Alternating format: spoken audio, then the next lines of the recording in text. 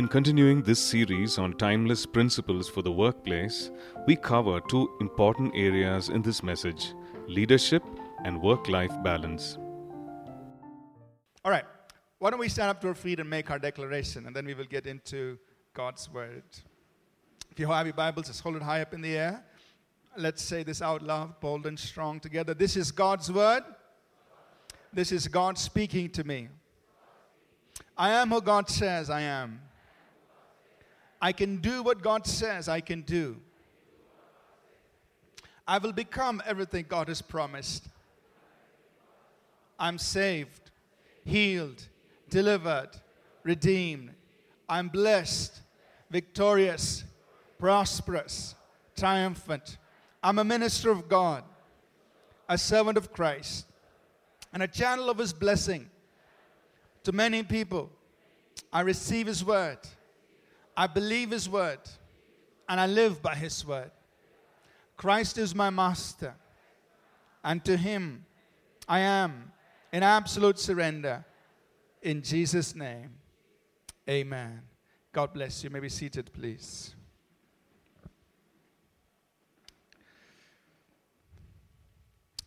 All right. We're down to the last two Sundays where we've been studying timeless principles for the workplace.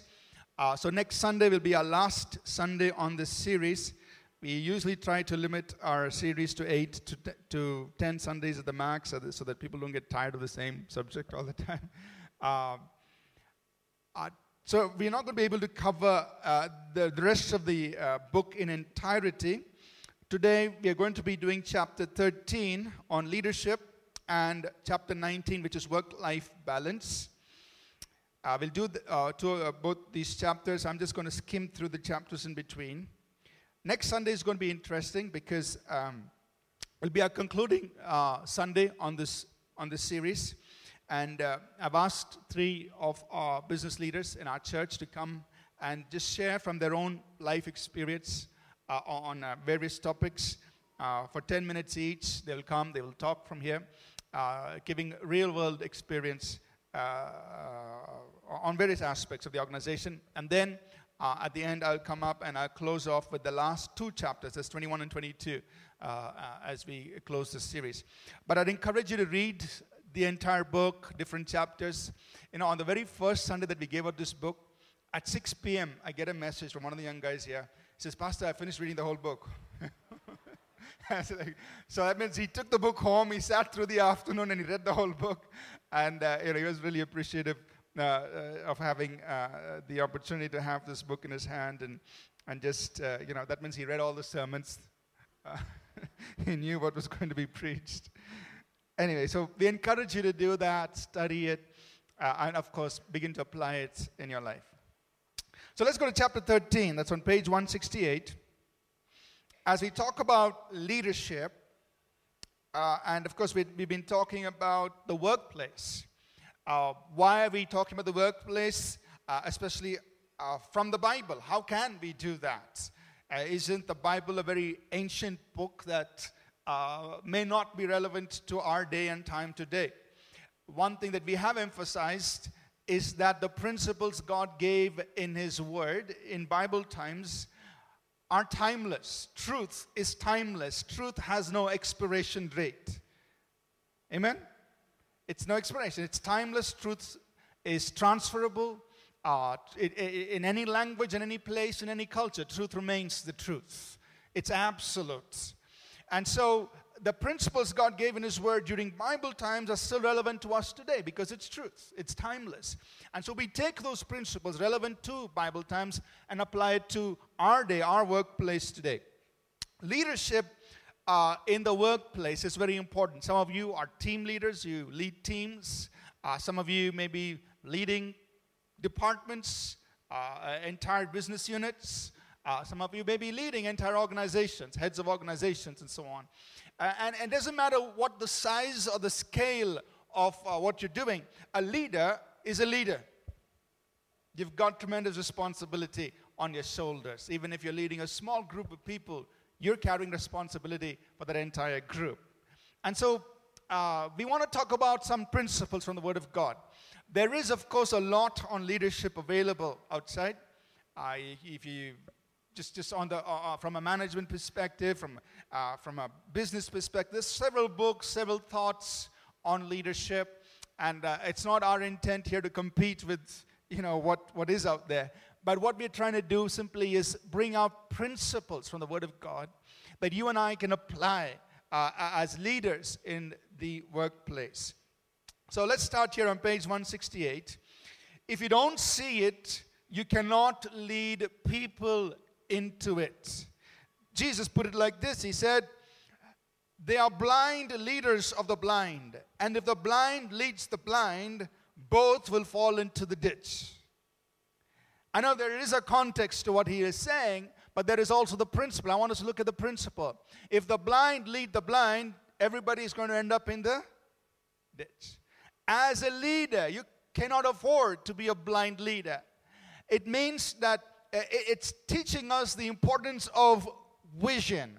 As a leader, you are a carrier of the vision for the team, for the group, for the organization, for the entity that you're leading. It's so important to have a vision, to know where you're going, to know how to get there, how do you make the journey there, how can you take people with you into that future that you are able to see. They may not be able to see it, but you need to be able to see it. Otherwise, you'll be like blind leading the blind. In Judges 21, verse 25, right there on page 68, it says, in those days, this was right after the time of Joshua, there was no king in Israel. Everyone did what was right in his own eyes. So imagine, with no leadership, with no king, with no person, directing, giving direction. Everybody did whatever was right in their own eyes. They were pulling in different directions. It's so dangerous to operate without clear leadership, because everybody will do whatever they feel, whatever they think is right, and the organization will get nowhere.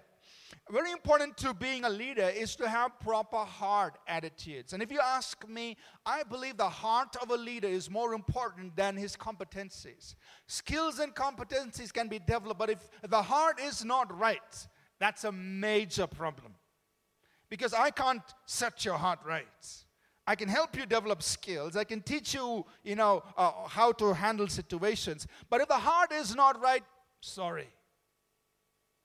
And the heart getting right has to come between you and God in your journey with God. Jesus, made this very clear statement to his 12 disciples. The context there was they were debating among themselves who's going to get to sit on the right hand and the left of Jesus. I mean, who's going to be number one, number two, next to Jesus.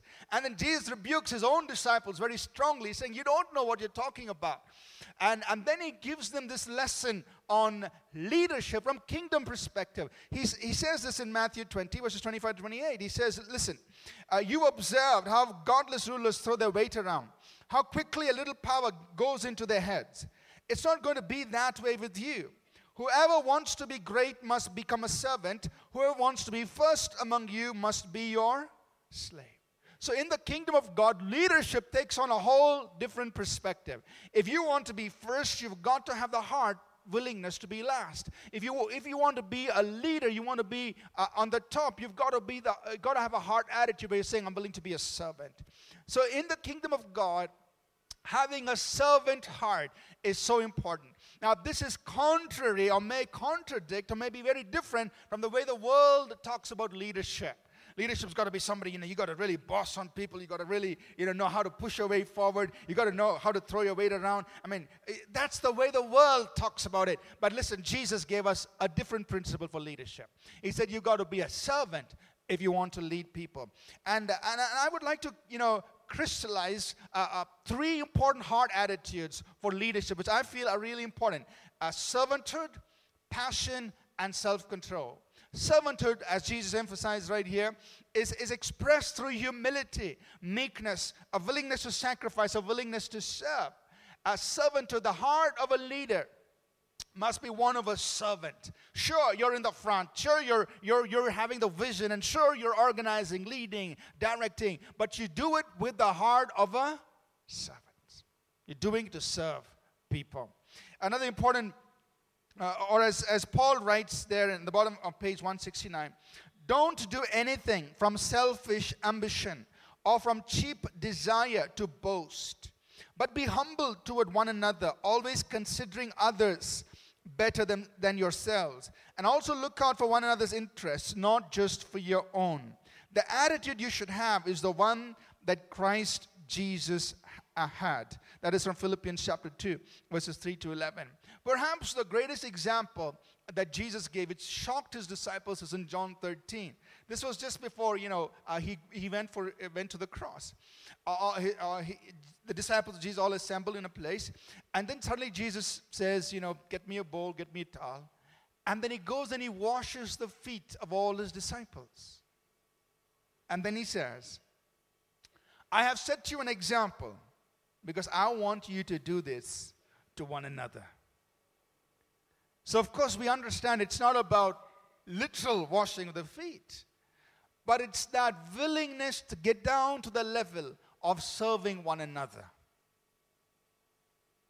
Amen?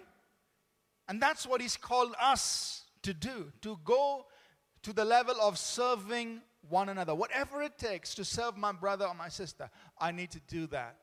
And Jesus said, if I, your Lord and Master, have done this for you, how much more should you do this? Amen?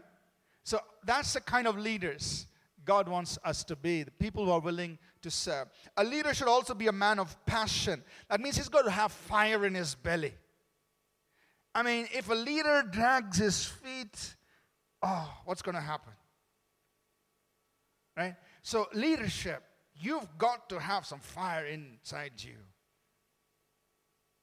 Amen? You've got to be the person burning the midnight oil. You've got to be the person working those extra hours. You've got to be the person who will press through no matter what, because the passion you carry is what's going to burn inside those who follow you. Amen? So you've got to be a man of passion. You have enthusiasm. You have the ability to walk through turbulent times. You enjoy what you're doing. You're cheerful about your work. In Romans 12, verses 11 and 2, that's on bottom of page 170, the Bible says, don't burn out. Keep yourselves fueled and aflame. Be alert, servants of the Master, cheerfully expectant. Don't quit in hard times. Pray all the harder. It's talking about passion, keeping that fire burning through all that you go through. You don't give up. You go through ups and downs. Your organization that you're leading, your team that you're leading will go through difficult times, but you've got to keep the fire burning. Got to be a man of passion. And a third heart attitude that I believe is really important for a leader is self-control. The ability to be self-governing, which is demonstrated through self-discipline and self-restraint. If a leader has no self-governing ability, he is going to do all kinds of wrong things that will ruin his life and the life of those who follow him. So a leader must have great self-control. You and I are aware of many organizations that have been ruined because the leader fell into greed or began to do things that were wrong and destroyed the entire organization. No self-control, no self-governing ability. And so that's very important. Keep a check on yourself, your work, your habits, your productivity, your interactions with people, how you say, what you say. A leader's got to have that, demonstrate self-control, and that'll really bless people. Maintain proper people skills, page 171. Another important thing about a leader, Proverbs 20, verse 28. Love and truth form a good leader. What? Love and truth. Love, meaning compassion, gentleness, kindness, mercy. And truth, meaning integrity, honesty, uprightness. Love and truth form a good leader. Sound leadership is founded on loving integrity, love and truth. Proverbs 14:28 says, the mark of a good leader is loyal followers. Leadership is nothing without a following. So somebody says, I'm a great leader. Next question is, how many people are following you? Leadership is nothing without a following. If people are not ready to follow you, or people are not willing to make the journey with you, then that leadership amounts to nothing. So leadership is nothing without people actually being willing to follow you. Leadership is about people. If people don't follow you, they cannot be leadership. So if you and I, as leaders, we need to have good people skills. Celebrate people, care about people, encourage people, build people, invest in people, treat people fairly, and just bless people around you. Amen? And that's so important as a leader. Now, of course, as a leader, sometimes you've got to correct people, but you're doing it to edify them, you're doing it to build them and build the organization, and so on. Top of page 173, Proverbs 29, verse 2. Show me a righteous ruler or a leader, and I will show you a happy people. Show me a wicked ruler, and I will show you a miserable people. So show me a good leader, a righteous leader. What will happen? The people under him will be happy. They'll be blessed. So leadership really has a significant impact on people. If the head is not right, the body won't be right. Now, if you look at it physiologically, I mean, you can have a really good body, but if your brain damaged, it's not going to have any use.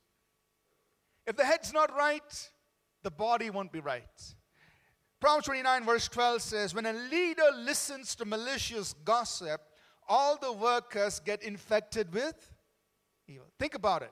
If the leader is listening to the wrong kind of stuff, it affects everybody under him. So as a leader, you've got to protect yourself. You've got to have certain defenses around you. I don't mean having bodyguards around you all the time. That's not what I mean. I'm talking about your defenses, your moral defenses, your relational defenses. Why? Because you know that if you open the door and give the wrong kind of people access to you, and you start listening to the wrong kinds of things, it's only going to affect you. It's going to affect everybody else underneath you. Are you with me so far? So you have your defenses. These are invisible defenses, moral fences, relational fences, but you need them. Because if you as a leader get corrupted, everybody else underneath you will get affected. So protect yourself. And you protect what kind of information comes into you.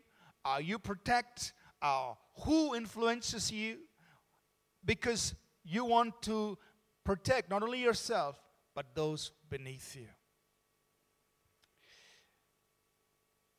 In Proverbs 25 verse 5 says, keep evil advisers away from the king, and his government will be known for its justice. So protect the king, keep evil advisors away, protect the leader, keep the wrong people away, and his government will be really sound. As leaders, we must demonstrate, emphasize, empower, and celebrate honesty. You know, if you want to build a people, you want to build an organization where honesty is the culture, then celebrate that. Celebrate whatever you want to create. The more you celebrate it, the more you affirm it, the more people will embrace it. So for example, if you want honesty to be a part of your organization or your team or the people that you're leading, then celebrate that. Celebrate honesty. Soon your people realize that that's what you're affirming. That's what you're commending. And when there is dishonesty, you're dealing with it very severely. And people understand it. And then what will happen? Honesty will become part of the culture, the organizational culture, because that's what the leader is celebrating and affirming. Are you with me so far? So here's a scripture here in Proverbs 16, verses 12 and 13. Good leaders abhor wrongdoing of all kinds. Sound leadership has a moral foundation. Good leaders cultivate honest speech. They love advisors who tell them the truth. So see, when people look at the leader and say, what kind of people is he surrounding himself with? What is he celebrating? What is he cultivating? When they see that the leader is affirming honesty, they're going to begin to get in line with that and flow with that. So important. Page 174, Proverbs 17, verse 26. It is not right to make an innocent person pay a fine. Justice is perverted when good people are punished. You know, as a leader, if you punish a person for doing right, what kind of a message are you sending to the rest of the organization? You're telling them that if you do right, you're going to get punished. So what will happen? Everybody's going to keep doing the wrong thing. Because they'll think, man, if I do what's right, the leader's going to fire me, So it's not good to do that. This may seem very simple, but unfortunately in practice, sometimes knowingly, sometimes unknowingly, we end up making decisions that actually punish the person who's done the right thing. The person who's done things out of honesty, out of integrity, he gets the flack. He gets the negative end of the stick. And so what happens? We are sending a wrong message to the rest of the people who are following. Page 174, as a leader, your attitude wrecks or invigorates. People tolerate or celebrate your attitude. And as a leader, your attitude is so important because people actually draw out of that. If you have a good attitude, it's going to invigorate people. It's going to energize them. It's going to inspire them. But if you have a bad attitude, you shout at everybody, oh man, the moment you enter the room, everyone, oh no, I don't know what's going to happen today. How he's going to behave today. Look at what the scriptures say, Proverbs 16, verses 14 and 15. An intemperate leader wreaks havoc in lives. You're smart to stay clear of someone like that. Good-tempered leaders invigorate lives. They are like spring rain and sunshine. So what's your attitude? What kind of a temperament do you carry? Do people find it a joy when you come in to their workspace? Or are they expecting lightning and thunder and a hurricane and earthquake when you step in? Do they recognize that you have a human side to the way you relate to them? Leaders, your attitude. Now, sometimes, or I shouldn't say sometimes, but many times, people can't fire the leader, right? So whatever temperament he has, they just put up with it, get along with their work. As soon as he leaves, they say, phew, I want to leave, And so if a leader has a bad attitude, people just put up with it. They just tolerate it. They don't celebrate it. They wait for him to get away. But if you are a person, of a leader who has a good temperament, who has right attitudes, then people welcome you. They listen to what you're saying. They celebrate your presence. And really, you need to go where you're celebrated, not where you're tolerated. Be real, down to earth, avoid pretense. Proverbs 13 verse 7 says, a pretentious, showy life is an empty life. A plain and simple life is a full life. Just be plain and simple, down to earth. And this is even true about Christian leadership. And when I do pastors' conferences, I kind of say this jokingly. Nowadays, Christian leaders, they're like film stars. Because, when they walk up, when they're walking into the auditorium, of course, first of all, they don't get off any ordinary car. They only travel in, these, those big cars, And somebody opens the door and they've got the dark glasses on, Hopefully they have vision, but I don't know. And then they are escorted to stage, There's one person carrying his Bible. Another carrying his, his cell phone. Another carrying his water bottle. Another carrying his, his second cell phone. And they're marching this holy anointed man of God to stage. And then he comes in and, he's, and this. And today Christian leaders just create this whole pretense, this sense of awe. But, underneath all of that, they're just human. They eat the same rice and sambar that you and I eat, So, that's today's Christian world. It's a shame. And so I always make fun of these things in our pastors' conferences when we talk about it. But then I intentionally, when we do our conferences, I'll sit with the people. I'll mingle with the people. And they're very scared now, because now it's shaking their understanding of leadership. Because a Christian leader is not supposed to mingle with the human people, with ordinary people. He's supposed to be up on stage, so high in a crystal cathedral somewhere, But we tell, no, we're just going to mingle with the people. We're just going to be with them, sit with them, eat with them, stand in line to get our foods.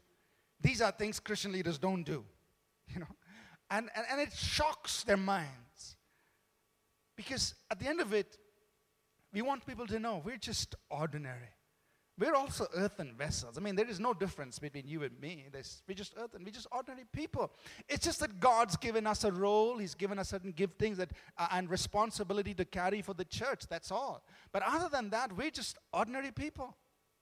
And so we don't want to live in this false pretense, thinking that, Christian leaders are some superstars or something. No. And this goes even in everyday life. Just be real. Just be down to earth. Avoid any of these pretense. Proverbs 12 verse 9 says, better to be ordinary and work for a living than act important and starve in the process. 1 Peter chapter 5 verses 5 and 6. And you who are younger must follow your leaders, but all of you, leaders and followers alike, are to be down to earth with each other. For God has had it with the proud, but takes delight in just plain people. So be content with who you are and don't put on airs. God's strong hand is on you, and He'll promote you at the right time. Amen? So just as a leader, be down to earth. Page 176. As a leader, be what you want your team to be. Lead by example. We keep telling people, the greatest message you can preach is the life you live.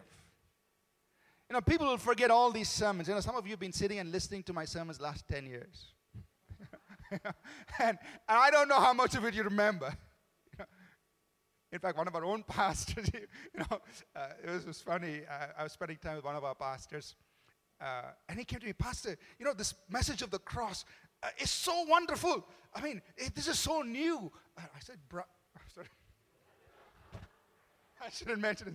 I said, hey, we actually taught it in church 3 years ago. And we also did it on God TV. Really?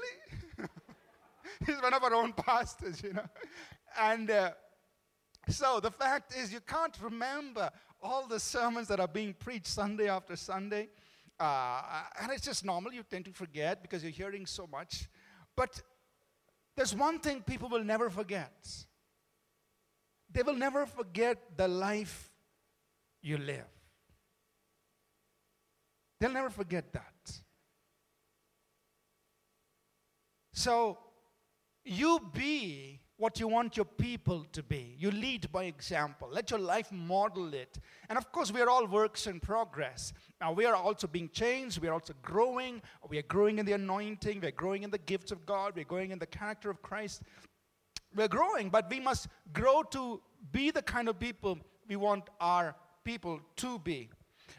Nehemiah chapter 5 is a great example of this man, Nehemiah.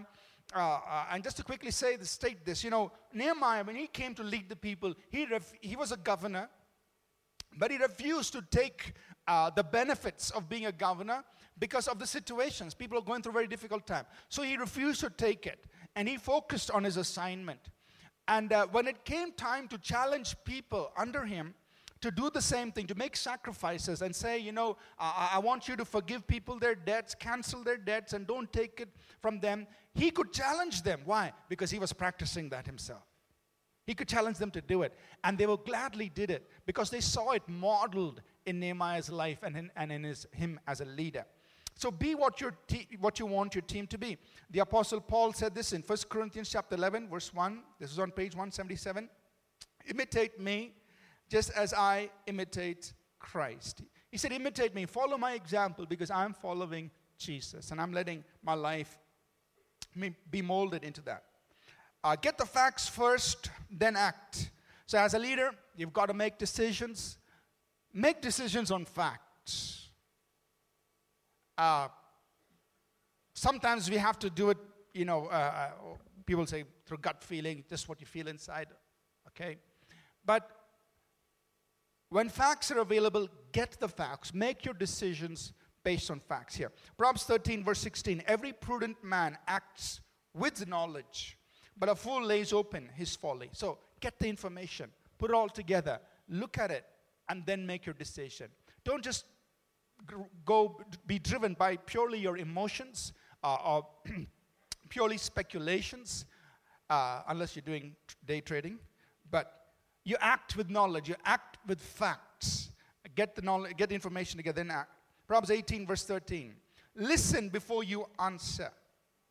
If you don't, you're being stupid and insulting. Amen.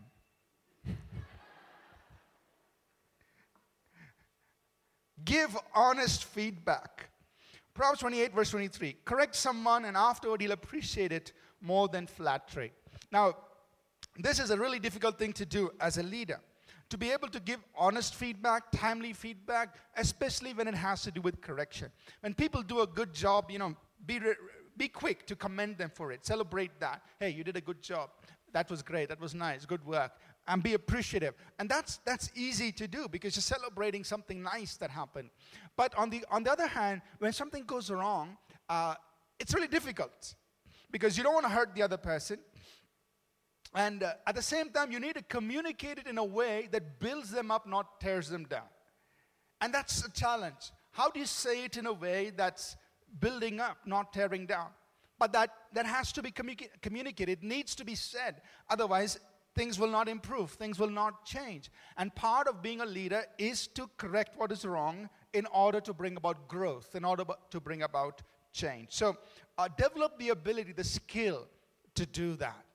And to give feedback to people, but do it in a nice way, do it in the best way that you can to build people up. Page 178. Don't waste your words on the inattentive. Proverbs 25, verse 12. A warning given by an experienced person to someone willing to listen is more valuable than gold rings or jewelry made of the finest gold. So when you, out of your experience, out of your knowledge, you're sharing information or bringing correction, you are delivering something to them that is actually worth more than money and gold. But if they are not appreciative of that, if they're not able to see the value in what you're bringing into their lives, don't waste your time. Give your knowledge, your experience to people who are willing to receive it. Amen? It's like Jesus said, don't cast your pearls before. So, you've got something valuable. Don't throw it in before those who don't value it. Don't waste your time. Don't do that. Guard against greed. Demonstrate contentment without complacency. Proverbs 15:27. He who is greedy for gain troubles his own house, but he who hates bribes will live. We've seen this before. One of the things as a leader, of course, is many times you dictate a lot of things. You determine, for instance, maybe you will determine your own pay. You may determine how much of, how many benefits you get, etc. as a leader or head of an organization, so on. Do it without being greedy. Of course, you need to pay yourself what your real worth is and what you're bringing to the organization. That's fine. That's fair. But be careful of greed. When you fall into greed, it can end up doing a lot of things, a lot of wrong things. So guard against greed. You may start making decisions that compromise on your core values. You may start making decisions that put your organization at risk just because of personal greed. So guard against greed. But when you're talking about guarding against greed, we're also saying have contentment, but don't become complacent. Contentment and complacency are not the same thing. Are you with me? We've got to learn to be content, but don't be complacent in your work or in the pursuit of your vision. You've got to be aggressive when it comes to pursuing your vision. Moving up personally or organizationally, you've got to be aggressive. You're moving on. But when it comes to personal things, like how much of money and so on, walk with contentment. Learn to be satisfied in those areas. Stay away, page 180. Stay away from women and wine. The more power, the more influence you have, the more guarded you need to be. But really what happens is, the higher we go, the less guarded we become. Because now we think nobody can touch me. I can do whatever I want to, nobody can question me because I'm so high up. And that becomes our downfall. The very fences that we use to protect us, instead of raising them higher, we tend to neglect those fences. And as we go up, whether it's going up the corporate ladder or going up, as a person, professionally, we tend to relax on these fences that really helped us get where we are. And then what happens? Things that we would refuse, now we begin to tolerate. And what you tolerate will eventually dominate you. And so, women and wine are two major areas where leaders often fall. Be careful. Stay God-controlled and God-directed. Proverbs 21 verse 1. Good leadership is a channel of water controlled by God. He directs it to whatever end He chooses. So what is good leadership? It's really being that like a channel of water being controlled and directed by God. That's good leadership. How God-controlled are you? Desire to be even more God-controlled as a leader. Amen? Are you with me? Okay. So now, please fasten your seatbelts. We're going to skim through the remaining chapters until we hit chapter 19. So are you ready? Chapter 14. We talk about marketing, brand building, and selling. Principles that guide us here. How to communicate the products or services or things that we are offering and bringing to the market. And practical principles that you can use in this area. Chapter 15, we're talking about customer relations. So how do you deal with customers? What biblical principles can you use in relating to customers? Things like responding quickly, don't make false promises, send out your best man to handle a crisis, stay calm, even when the customer makes unreasonable demands. Chapter 16, we talk about challenges and tough times. So being in the marketplace, being in the workplace will bring us difficult times. We will see challenges. We will see ups and downs. Mountains can be conquered. Just remember that no matter what you face, you can conquer it. Maintain a positive attitude. Be thankful. Are you all turning pages with me? Yeah, so on page 200. Yeah, okay. Don't lose your confidence. Tap into empowered efficiency. God can empower you. He can increase your efficiency. The Bible says here, one of you can chase 1,000. Now that's normally not possible, but it becomes possible when God is empowering you. So that's increased efficiency or empowered efficiency. You will have bad bosses. And the scriptures teach us what to do, how to handle bad bosses. You can bounce back when you're put down. There are times in your workplace when people may put you down, say wrong things about you. You'll have to face gossip and organizational politics and learning how to navigate through them. There may be false allegations that you may have to stand up against when you work out in the marketplace. And we talk about how to resolve conflicts among brethren. The Bible gives us instruction on that.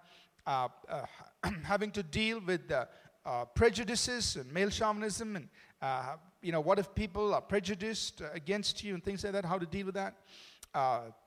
In the workplace, ladies, you may have to face and learn to stand up against male sexual advances and requests, and you need to be strong in resisting that. And for men, there may be a woman seducer, somebody trying to seduce you in the workplace, and you need to learn how to stand up against it. You may be ridiculed for your faith in the workplace, learning how to stand strong through those times. So there are challenges that we've addressed, and I encourage you to read that. Chapter 17, we talk about stewardship, learning how to use the money that God's given to us wisely, of honoring God with our personal finances, learning to tithe from our individual income, being generous to help others in need, giving to the poor, the widows, the orphans. Organizations can also look at ways of contributing towards the kingdom. And then learning to address social causes, whether it's poverty or injustice or other things, how as an individual or as an organization you can address those, and being good stewards of creation, the resources of the world around us. Chapter 18, we're talking about career growth. God is interested in seeing you grow professionally. You can enjoy the rewards of your work. That's a promise in Scripture. Promotion comes from God. God will promote you. He'll lift you up. So you can look to God for that. Remember, excellence will be rewarded. So pursue excellence in your work. Walk in wisdom. Wisdom will open doors that otherwise may not open up to you. But remember, the higher up you go, the more responsible you will have to be. The more you're given, the more you will have to deliver. The stakes are higher when you go up. There may be times of unemployment. Some of us may have to go through those seasons. Be patient as you transition to that. We've given a little word of encouragement there. And prepare as you go into a new job. Some attitudes that you need to carry when you transition to a new job. And also some of us may move from employment to entrepreneurship. Some thoughts there on that. We are getting ready to land. We now descend into chapter 19. Are you there? All right. So we're going to spend some time here on chapter 19, where we want to talk about work-life balance. Earlier this year, I think Ernst & Young put out a major study on work-life balance as they looked at eight countries, and they did a study of over 1,000, about maybe 10,000 was the number, of 10,000 working professionals across 3 generations, that right from their late teens all the way to their mid-60s. They did a survey across 8 countries. India featured in that, India, China, Brazil, America, other countries. And they were looking at the changing trends in work-life balance. And India ranked pretty high in terms of people struggling. And what they found basically, and which may be obvious, but just to prove it with data, is that the youngest generation, those who have just entered into the workplace, they are facing the greatest challenges when it comes to work-life balance, because in most cases, both spouses are working. And so they really struggle in trying to keep all of this together. So really, things seem to be getting more and more challenging with people entering the workforce when it comes to this area of learning how to keep everything in proper balance. And you can go online, you can get this study. There's a lot of data there which they put out, and they've asked several different kinds of questions in that. So it is very evident that trying to manage life at work with family, with time for recreation, with time for spiritual things for us especially, time for Christian ministry, all of this, it can try to have, put all this together, can be very, very challenging. And on page 230, we see I just mentioned some of the consequences of it. You could be always under stress. Sometimes people, because of all this, they escape for quick highs. They get into drugs and alcohol. People face emotional disorders. There's family conflict, marital conflict. There's a sense of dissatisfaction. You may be working hard, but not feeling satisfied at all. And so all of these things are just symptoms of this underlying problem that work life is not in a proper balance. So on page 231, I've just put a little table together where I said, here are some things that I think we should all have time for on a regular basis. but do we really have time for it? And you can sit down and think through this. We don't have time right now for you to sit down and answer these questions. But ask yourself, do you have enough time to rest, to spend with your family, to spend on recreational activity or other interests, to develop new skills and so on? Do you have time for it? And then you can kind of get a little idea of, of where you are in terms of keeping things in balance. So work-life balance is ultimately you arriving at a place where you and your family are happy with the way you're living life. I mean, are you happy with the way all of these things are being held together in your life today? Now, what are things that could contribute to imbalance in work life? I've tried to put some of these things down on page 232, 233. Broadly speaking, you go to page 234, there would be personal skills. When I lack the skills I need to do my job, it's going to take me more time to do it. So, for example, something that would normally take 15 minutes for a person to do, if you're taking 2 hours, then you really got to check up on your skills. Are you with me? Right? So that means it's not a problem with your boss. Your skills need to be developed.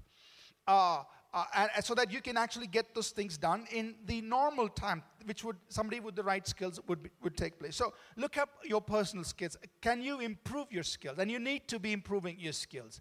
Working with technology or things like that can improve what you're doing.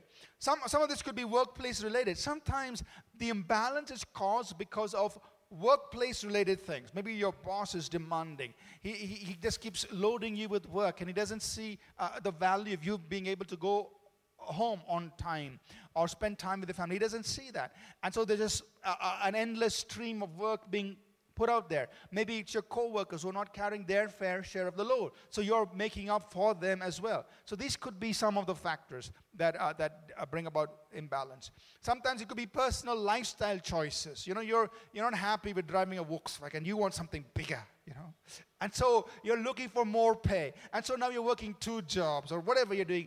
And so it's a personal lifestyle choices. So instead of trying to push up for more and more, you make choices to simplify your own personal lifestyle, and that can reduce stress and bring balance into the way you're living life. Or it could be other factors. Maybe you need to relocate closer to your work, into spending that hour or 2 hours every day in commute. You just move closer. Look at other options, like trying to work from home, or a couple of days from home and a couple of days from work.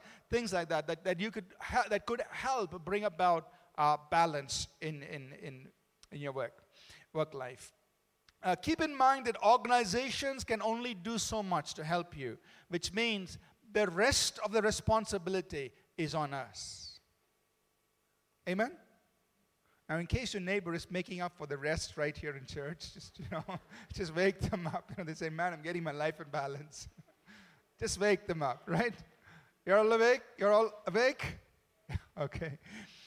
So, now let me just talk about some practical things that we can learn from Scripture that will help us maintain work-life balance. Page 235. Maintain the rhythm of worship, work, and rest. God put that in place. You see that in the Bible. He says, observe this. This is Exodus 20, verses 8 to 10. Observe the Sabbath day. Keep it holy. Work 6 days. Do everything you need to do. 7th day is a day to rest and honor God. So there's a rhythm that He set in our weekly life, and a rhythm that you maintain on a daily basis. Time to worship God. For me, I do it in the mornings. I like to get up in the morning, spend some time reading my Bible, praying, seeking God. For you may do it at night, whatever. But on a daily basis, regularly. Of course, some days you'll miss if you're traveling, if you're not well, whatever. But on a daily basis, you're spending time to worship. Then you spend time to work. And then your time to rest and relax and so on. So maintain this rhythm. Be committed to what is important. Page 236. Jesus gave us priorities. He said, love the Lord your God. That's your first commandment. Love others as you love yourself. That's a second. So there is an order, there's a priority, a list of priorities that we must maintain. So be committed to what is important. for that, you will need to know what is important to you. What's important to you? Worshiping God, spending time with family, resting, relaxing. You need to know things that are important to you and understand true value. Have a value scale. Not everything that needs to be done has the same value. So understand value scale. A great example is that of Mary and Martha. When Jesus came home to visit them, Martha was busy, making a biryani. And Mary said, man, this is the only chance I've got with Jesus. I'll sit and spend time with him. So the value, both wanted to do something nice for Jesus, but the values were different. She wanted to make some nice food, which is important. I'm not saying it's not important. But Mary saw value differently. She said, this time with Jesus, I can't get because the crowds are always with him. This one-on-one time with Jesus is so important. And so she chose to sit there at his feet and enjoy that one-on-one time. Right? Value. What do you value? If your boss says, you work 3 extra hours on Saturday, I'll give you extra pay. But Saturday morning is the time you take your kids out to the music classes. What would you do? I know you can arrange a driver to take them to class and earn some extra money there. I mean, you could do that. That's one way of approaching it. But maybe that time that you have with your children, driving them to music class, sitting there, and then driving back, maybe that's value. Money you can always make, but the time with those kids you'll never get back. What's value? I remember there were times, now my kids are grown up quite a bit, but there were times when, I refused to go preach. They come, can you come and speak at this meeting? Sorry, I can't. Why? I've got to play football with Josh. And there was times I really did that. I don't know how they felt. So like, what a worldly pastor. He wants to go play football with his son. He can't come and preach. But for me, doing something like that was, and I really did it. I'm not making this out. I really did that. I really said it. For me, choosing to keep that time with my son was more important than going and preaching. Preaching I can always do. I do it every Sunday anyway. But that time that you choose, things that you choose to do, what's value for you? True value. So when you understand value, then you'll be able to keep important things important. Page 238. Don't be afraid to say no to people. There will always be needs. There will always be people wanting your time, your energy, your attention. Don't be afraid to say no. Because when you say no to people, you're not rejecting them. You're only rejecting the idea. Because you've got other things that you need to take care of. So don't be afraid to say no. If somebody says, can you come and do this? You say, sorry, no. Why? I need to go rest. So what? You need to rest? I need to rest. I'm also human. And rest is important because only then you can be fresh the next day to do what you need to do. So don't be afraid to say no for things that you value that are important, because when you say no, you're just saying no to the idea and not to the person. You still respect and honor the people. Page 238, family time. Set time aside regularly for your spouse and children. Enjoy these moments, these simple these moments.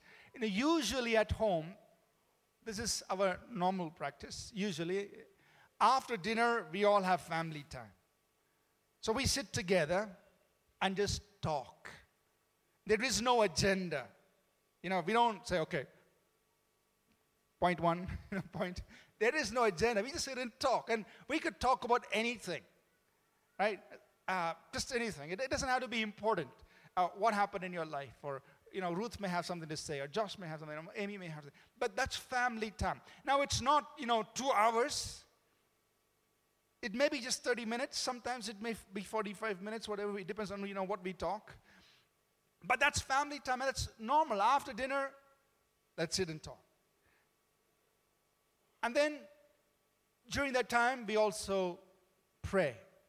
And again, our prayer time doesn't necessarily have a set structure. Read 20 chapters today. It's not like that. Sometimes we may just pray. Sometimes we may sing and pray.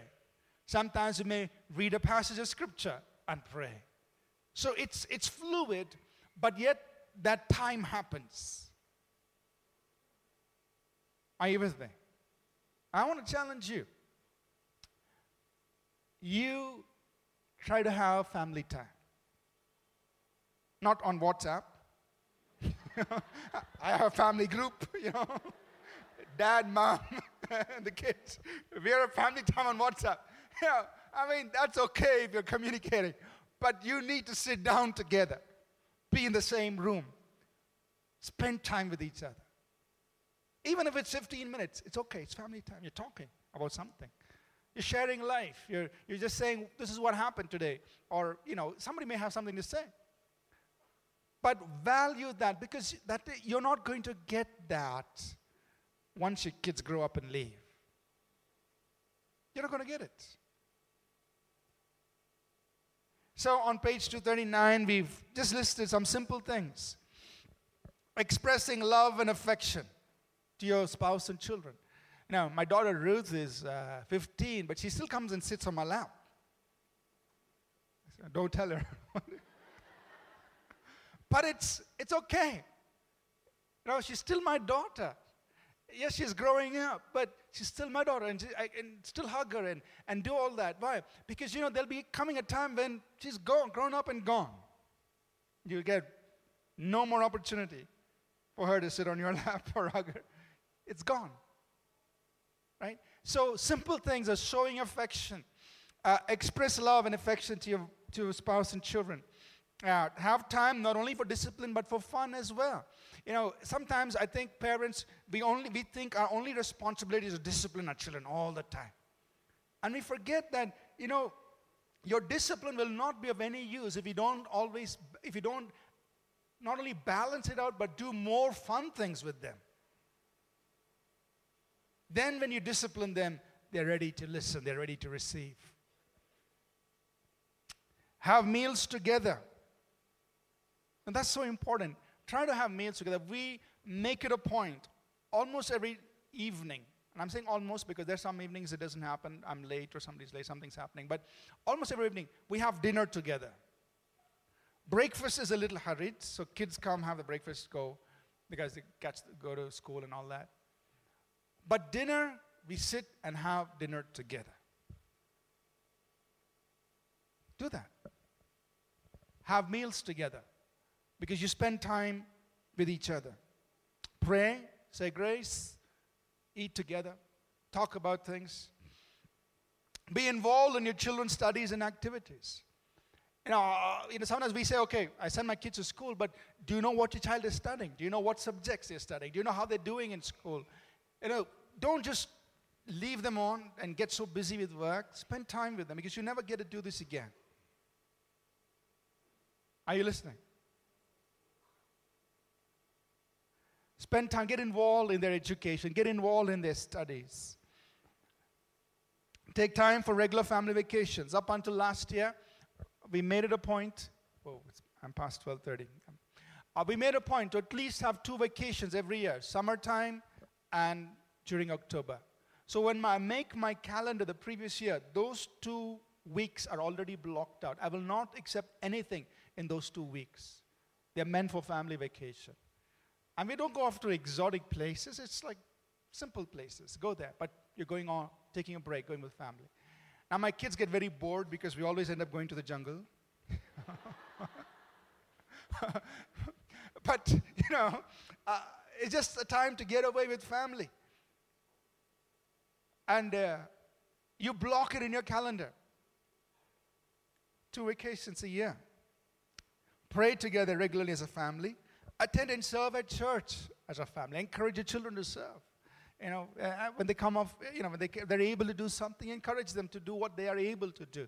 Maybe in children's church, start right there. And once they come out of children's, come here, when they're able to handle PowerPoint, put them on that. When they're able to do something else, get them involved in serving in church. Send them on mission trips and send them on outreaches. Get them involved. Let them see what it means to live out their faith in God. And I've spent a lot of time on this, but that's important. These are things that will help bring about that balance. Let's move on, and I'll get ready to close. 239. Keep short accounts, checks, and balances. There will be those times when things get out of hand. Maybe you're traveling, you're gone away from home for a couple of weeks, or there's a season at work when you're spending more hours at work. All those things will be there. But keep checks and balances. If you spend more time at work, then you balance it out the following week, and where you take things a little slower and spend time with your family. Page 240. Guard your resources, your time, energy, and money. Be a wise steward of how you use your time, energy, and money. There are things that are energy leaks that actually waste these resources. And I mentioned some of them on page 240. And are not minding your own business. You're not doing your own work, but doing everybody else's work. So that's going to waste your time. So mind your own business. Overreacting to situations, learn to be calm. Because when you overreact, you're wasting your energy on the way you're reacting to a situation, which you could use in a better way. Avoid distractions, social media updates, browsing, chatting, texting. They waste a lot of time. So avoid those things. Investing, putting your time into unprofitable things like gossiping or just talking about things that don't amount to anything. Or overcrowding your life with unnecessary things. Declutter your life. Page 241, 1 Thessalonians 4:11 says, stay calm, mind your own business. Did you know it was in the Bible? So when you tell somebody, mind your own business, you're quoting scripture. So I know at least one verse from the Bible. Mind your own business. Stay calm, mind your own business. Do your own job. You've heard all this from us before, but a reminder never hurts. Proverbs 26, verse 17. You grab a mad dog by the ears when you butt into a quarrel that's none of your business. Like when you get into somebody else's fight, it's like taking a dog by the ears. Right? So just mind your own business. Develop personal efficiency, productivity, and time-saving skills. So think of how you can work better, how you can be more efficient with your time, the way you work. Increase personal efficiency, learning, making use of tools, technology. Organize yourself, organize your work. For example, simple things like the way you name your file. Sometimes I see how people name their files. It's like 1.docx. Like, what is that file about? It may be some important contract document. You never know, right? Name your files intelligently so that you can retrieve it very quickly. Keep your desktop decluttered. Organize have some structured way to managing your digital content, all your files, your pictures, whatever. Things that are family related, things that are work related. So I'll tell you, the sermons I've preached from 2004, that's from 11 years back, every sermon, you tell me what I preached which Sunday, I can go back and retrieve it for you. Because it's all organized. Which Sunday, what I preached is there. So I know when to repeat things. Just joking. That's one benefit, of course. But the point is this. Every sermon, it's a label. I've got date, day, and time. It's labeled. It's got the name of the sermon. So for the last 11 years, it's all organized. It's all up on our website as well. For the last 11 years, all our sermons are online. You can go and get it. So organize your digital content, because now a lot of our information is stored digitally. And the more you organize, it's easy to retrieve and make use of. And so on. So there are simple things you can do to become more efficient. Set short deadlines. I'll just mention, this is on page 242. Set tight deadlines for your task. If there is a task that you think you can finish in 30 minutes, set a deadline of 20 minutes. Why? Because Parkinson's law, and this came out back in the 1940s, I think, he said that work stretches itself to fill the time allotted to it. So, if there's a task that can be done in 30 minutes, but you give it 2 hours, that 30 minutes task will actually extend and you will fill up 2 hours because you've given 2 hours for it. So what should you do? Always allocate less time than what's needed for the task. Then what will happen? You will put all your effort to get it done within 20 minutes. It'll save you time. So now we also know how to handle your team members. Right? Give them tight deadlines. That's you're helping them become more efficient in doing things. Lastly, last few things here. Rejuvenate yourself. Time to rest, refresh. Stop demonic disruptions and delays. Of course, the enemy comes in to disrupt things. Plan ahead. Have a daily, weekly, monthly, annual plan. So I plan. Before 2015 is out, my calendar for 2016 will already be planned. When am I traveling? What are my vacation times? What are the vacation days? Conferences, this, that. Full year is already planned. So then when people contact me, then if I have time, I can fill them in. Or others, I can just say, sorry, I can't take this up. So always plan ahead for an entire year. Then you're able to manage your time well and keep things in balance. So I'm going to stop here. Now I just want to encourage you and I that this definitely is an area of challenge, work-life balance. But there are ways that we can keep things in order so we can live healthier lives and meaningful lives for God's kingdom. Amen? Let's stand to our feet, please. Thank you for bearing with me. I know we're way past our normal time. So next Sunday, we're going to have a great time here. We will have 3 of our leaders here speak to us and just share with us from their own practical experience and bring things to a close. Let's just pray. Father, we just thank you for your word, and we thank you for truth, for things that we can live by. And Lord, we pray your blessing, God, on each of us here, that we will take your word and live by your words out there in the world where things may be challenging, things may be very demanding. But give us the grace, the empowering God, to walk by the wisdom that you revealed to us.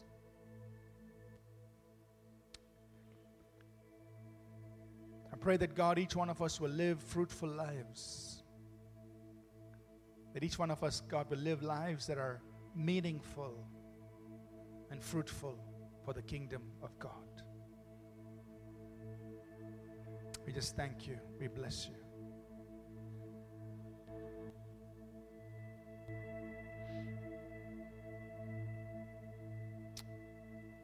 The grace of our Lord Jesus Christ, the love of God our Father, and the fellowship of His Holy Spirit be with us always.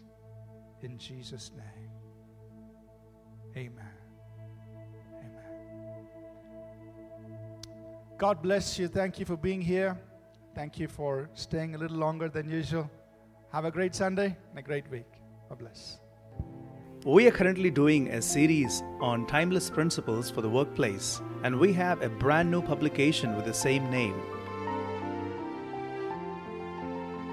We trust that this message was a blessing to you. We'd love to hear from you. You can email us at contact@apcwo.org. Also, visit our website www.apcwo.org for additional resources. Thank you for listening, and God bless you.